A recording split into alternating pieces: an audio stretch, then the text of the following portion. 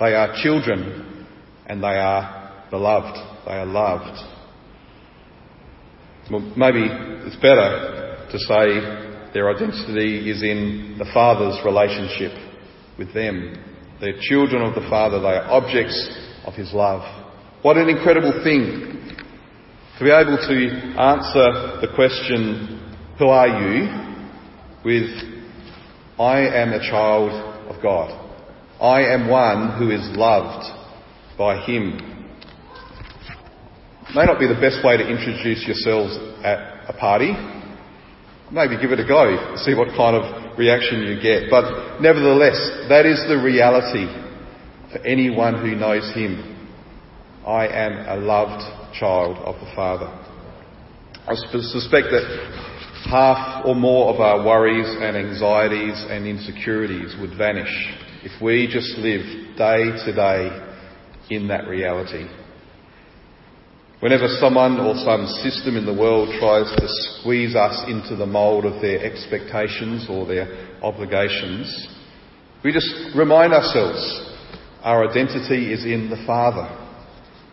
And all that he expects of us is to trust his Son and to love one another in the power of his Spirit. This is the essential starting point for anyone who wants to love. Experience and human history confirms to us that a person who has been deprived of love will struggle to love themselves, and will often be doing all they can to try and secure love for themselves, because they feel that emptiness, and so they want to be loved, and so they sometimes in harmful ways are trying to secure love for themselves. But the freedom of knowing we are loved by God means we're free to no longer try and get love for ourselves because we know it, we have it. And so we're free then to look out, to look at others and to love them freely. This is the security that we see in Jesus himself. Completely secure in the Father's love, he was then free to love us to the uttermost. Even the point of hanging on the cross. Knowing that he could call a legion of angels to rescue him, his security wasn't in that. His security was in the Father. And it meant that he was able even to endure the Father turning his face away from him and entering the darkest place of abandonment in this ultimate act of love for us. Even at that time, he knew the Father's love for him. What we're called to see in this passage is that we may also know that same security, the same freedom to love. Now verse 7, at a glance, I thought I had it there, but I haven't. Verse 7, at a glance, might appear quite universalistic, meaning that it applies to all people and to anyone, regardless of whether they're Christian or not. Verse 7 says, Beloved, let us love one another, for love is from God, and whoever loves has been born of God and knows God. Someone might want to make the case that Christians don't have a monopoly on true love. And they might point to this verse. Whoever loves has been born of God and knows God. Well, they might say, well, my grandmother loves me. My friend loves his girlfriend. I love my footy team. And if none of these people are Christians, well, they still love, don't they? So does that mean that they must be born of God and know God because they love? But just as with those three examples, we actually see three kinds of love, don't we? We see a maternal love of a grandmother for their grandchild. We see a romantic love between a man and a woman. We see a obsessive love for a football team. There are different categories, there are different kinds of love. And John here is speaking of another category of love, one which the Bible claims is the highest order of love, a love of which all those other loves are just a subset or a reflection. And this is the kind of love that he goes on to define. So firstly we see in verse 8, at the end, God is love. This is saying much more than God loves or God is loving. God gives us something. Love is not just something that God does. It's at the heart of his character. It's at the very nature, the core of who he is. Such that if we say, who or what is God, we can answer with the one word, God is love. Christians are the only people in the world who can legitimately say, our God is love. Why? Well, it's because our God is triune. Three persons eternally united in the bond of love as one God. See, love must always have an object. In order to love, there must be someone outside of myself who is the object of my love. And so for eternity, Father, Son and Spirit have been giving of themselves to one another in this selfless love. So it's not just something God does, it's something that God is. So true love is defined by God. It's defined by God alone. And so to know true love, it's not just that we know love that God has given us. To know true love, we must know God. We must know him personally because he is love. Secondly, we see in verse 9, there we are, where we may find this love. And it's in the person of Jesus Christ. This is so important for us to know.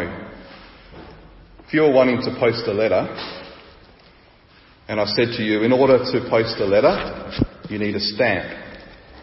I used this illustration with uni students earlier this year, and some of them looked at me like, post a letter, what's that? You know, the bit of paper that you put in a letterbox. Some of them have never actually done that before. But you need a stamp in order to post a letter. If you want to be a person who knows love, who loves, you need to know the love of God.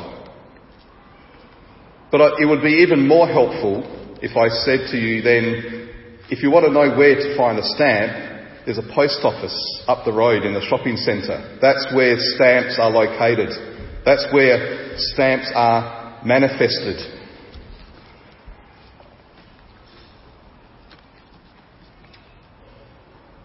Jesus is the location of God's love. If we want to know how God defines love, how God expresses his love, then we need to look at Jesus who embodies it. If we want to know the love of God firsthand, we need to come to Jesus who gives it. And thirdly, in verse 10, we see what kind of love it is that we see in Jesus. This is love, not that we have loved God, but that he loved us and sent his Son to be the propitiation for our sins.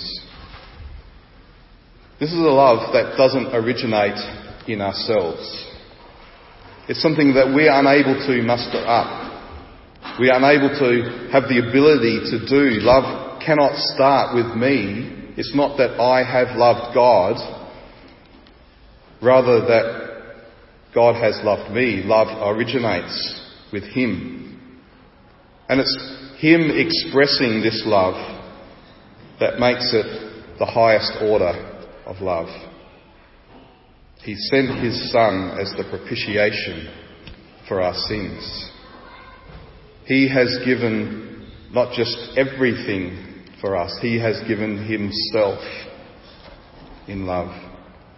This word translated propitiation is a really important word. And it means literally that Jesus came under the wrath of God that we deserve for our sins. The right and just punishment was turned aside from us and placed on him instead.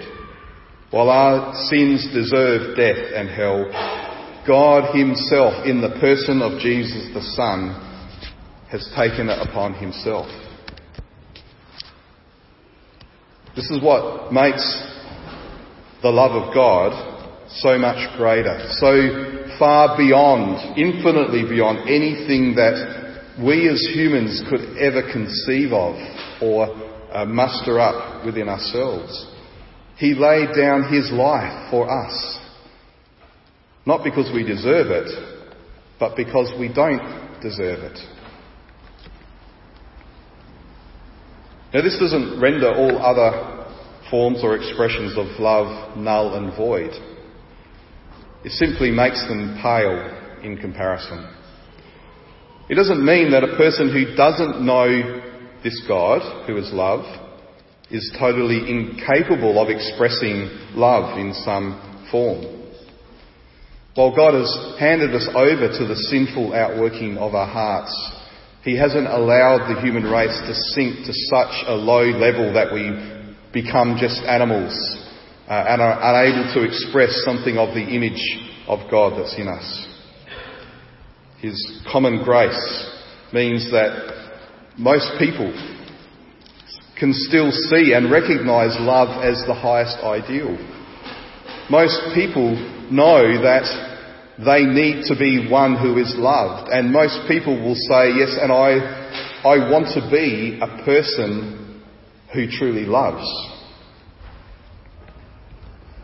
But what the gospel does is it humbles us to see that all these human expressions of love, no matter how great, no matter how beautiful, they're only supposed to be a reflection of this love of God in Jesus Christ.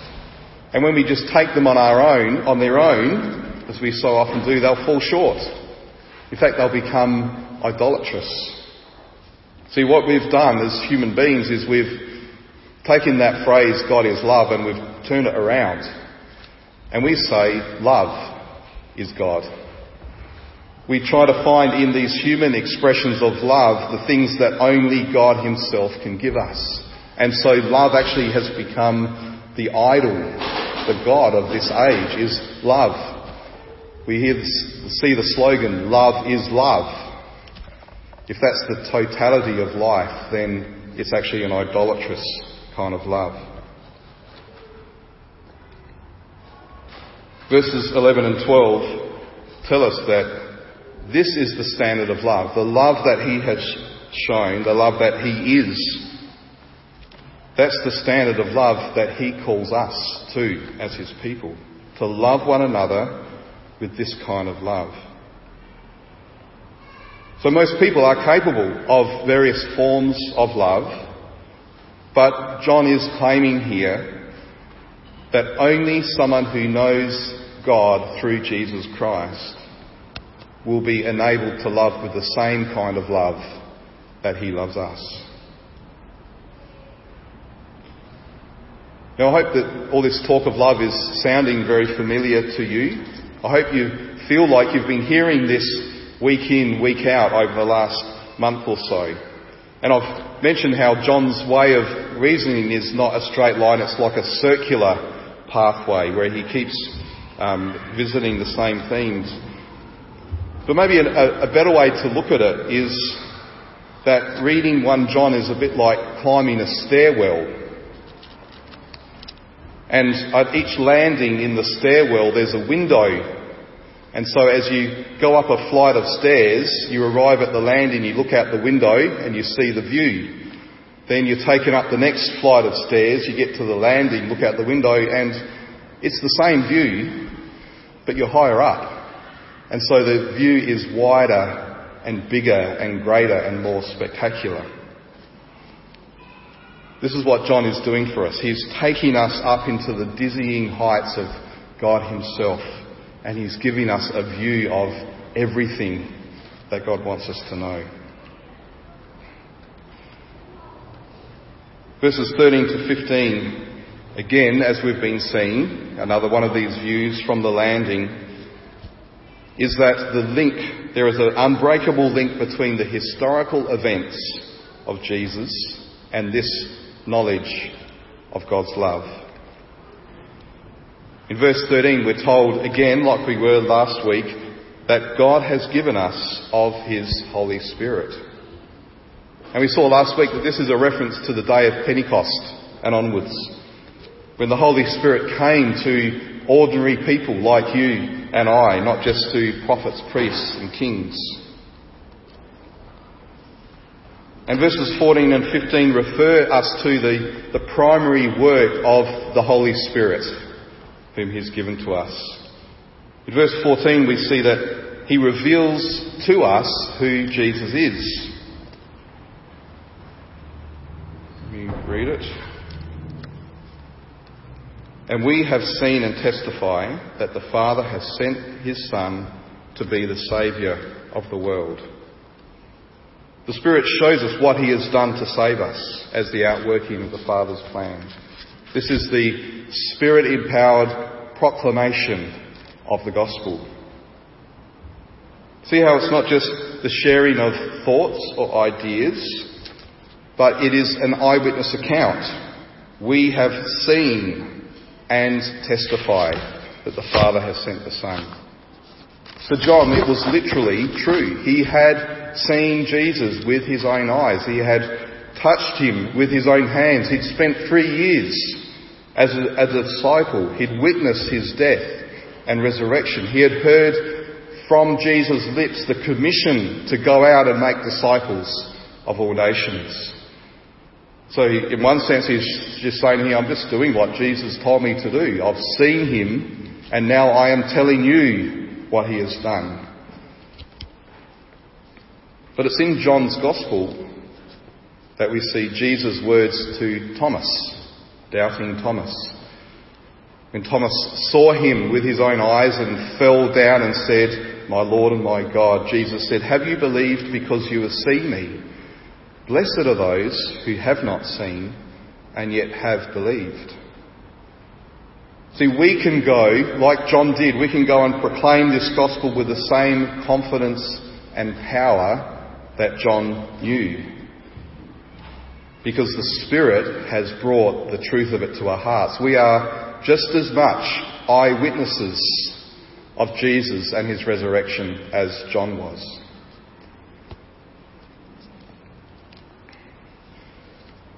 Secondly, we see in the next verse that the Spirit enables us to put our faith in him. Whoever confesses that Jesus is the Son of God, God abides in him and he in God. Not only does the Spirit enable and empower gospel proclamation, but he also enables and empowers gospel confession. Apart from the Spirit's work, none of us would have believed in Jesus. None of us would have been able to confess Jesus as the Son of God. We could have heard the message again and again and again, but unless the Spirit does his work in our hearts, we cannot cry out, "Jesus is Lord." Now, I learnt a new word while I was preparing this sermon, and my guess is it may be a word that none of you have heard before. The word is hendiatus. Has anyone heard of it? I'm not trying to sound clever here I'm not, because I only heard of it the other day when I read it. Hendiatus means a single idea expressed by 2 words joined with the word "and." An example is, this morning I got up bright and early. Which means I got up early, but the manner in which I got up was bright. That's not actually true. I got up this morning, but I don't think I was that bright. I might say I feel nice and warm, which means I'm nicely warm. And there's a hendiatus in verse 16. It says, "So we have come to know and to believe the love that God has for us. And in the original Greek, it's we know and believe, or know and trust. Or in other words, we knowingly trust. Our trust in him is based on knowledge. We know the love of God because the God who is love has come to us and abides in us and us in him. It's not a blind faith. It's a faith that has seen Jesus and his love for us. This knowing faith works its way out in our lives in a number of ways, as we see in the following verses. In verse 17, we see that love is perfected or completed in us. What it means to say love is completed in us is not that we have perfected the art of loving, that we love completely or perfectly, but it means that we have received the fullness of God's love in its entirety. There is no more love that God can give us because he's given us everything in himself. And see why it is God's love, this completeness of God's love, that gives us confidence for the day of judgment. We're told that as he is, so also are we in this world. What I think he's referring to here is the reality that Jesus, who took on our flesh and bone, still remains in our flesh and bone. Someone once said, there is glorified dust on the throne of heaven. The Son of God became like us so that we might become like him. And he now sits at the right hand of the Father, within the Father's embrace, continuing to participate in all that the Father's doing. He's sure of the Father's love and acceptance of him. Well, that is our position in him. We have been raised up and seated with him at the right hand of the Father. Just as he is in the Father's embrace, so too we are embraced by him. Just as he is sure of the Father's love and acceptance, so too we have that certainty.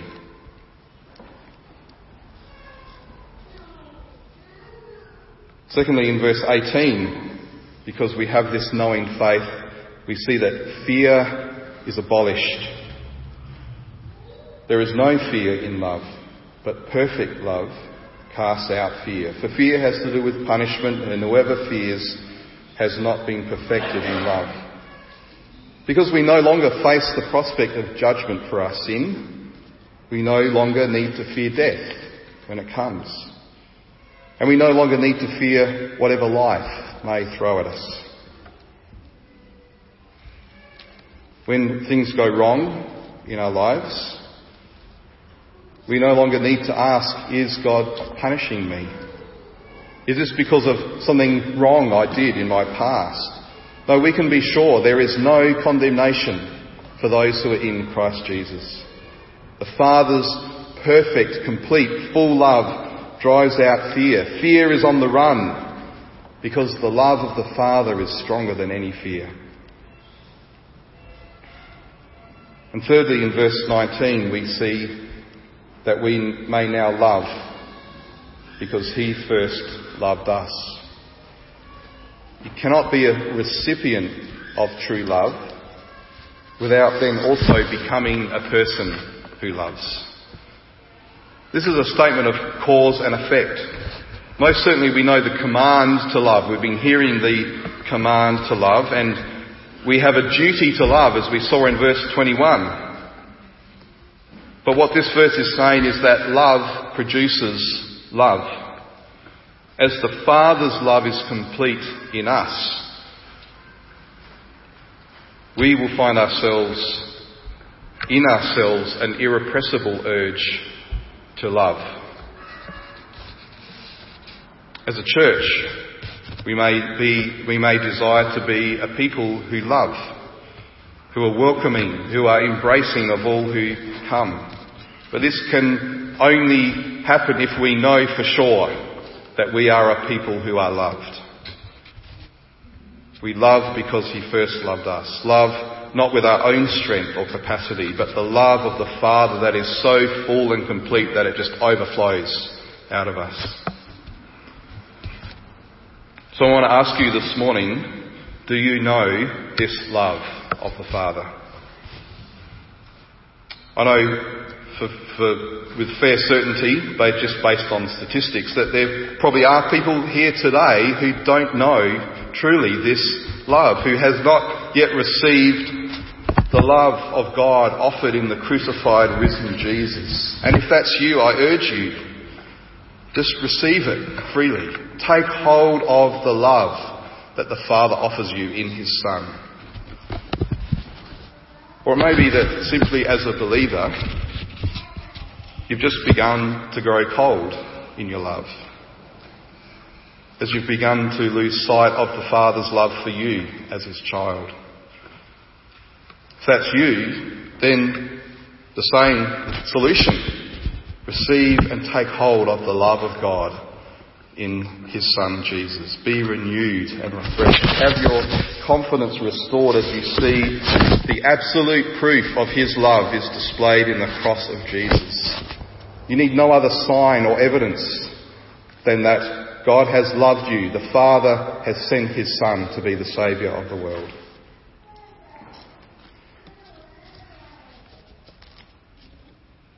I'm going to finish with a prayer which is taken from a book called The Valley of Vision